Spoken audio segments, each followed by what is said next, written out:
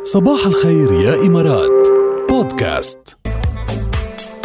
ايوه الاسمسات الحلوه اللي بتضل توصلنا كل الوقت. هذه الساعه الرابعه والاخيره في صباح الخير يا امارات.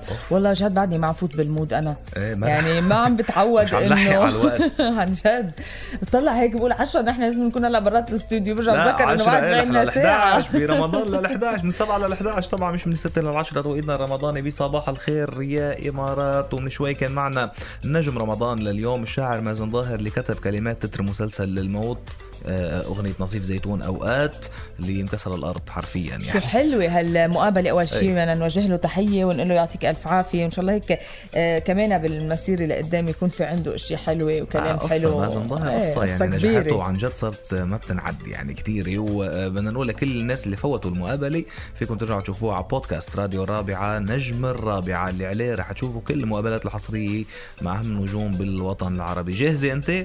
أنا لشو بدي أجهز على طول جاهزة. معك إلا نص دقيقة.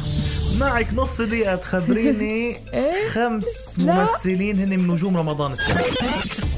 عابد فهد، بديع أبو شقرة، قصي خولي. لا كل واحد مع المسلسل تبعه. عابد فهد أي مسلسل؟ 350 جرام. أوكي.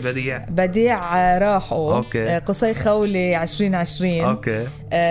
مين بعد في عنا خالد القيش كمان للموت. اوكي. ماجي بوغصن. لا ممثلين بدنا واحد بعد ليش راح من راسي؟ اسرع. كندوش. امين. شو اسمه؟ خلاص راح وقتك، راحت عليك. منيحة 4 من 5. خسرتي. لك منيحة العلامة 4 من 5. طيب يلا كمان مرة. لا انت. اوكي انت. يلا 5 ممثلات انت. ماجي بوغصن. اوكي. للموت. طيب دانييلا كمان للموت. اوكي. هبة نور بزوج تحت الإقامة الجبرية مع زياد برجي. مين كمان في معه؟ في معه كمان نادين الراسي. اوكي. وفي كمان راحوا كريم رزق الله. حلو. هو 5. وب 2020 مين؟ 2020 في نادين نجيم طبعا. يلا شفتي ما أحلاكي.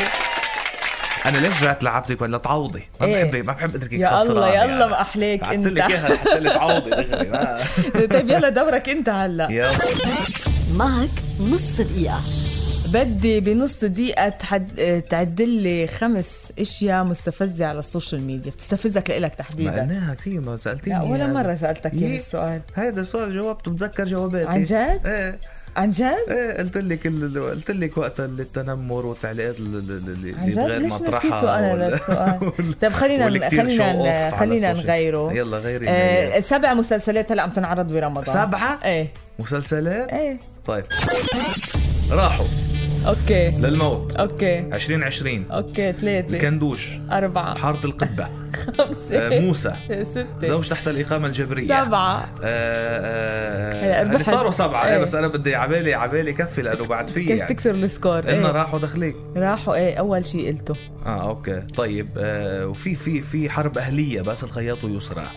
في 350 جرام عن فهد وكريم.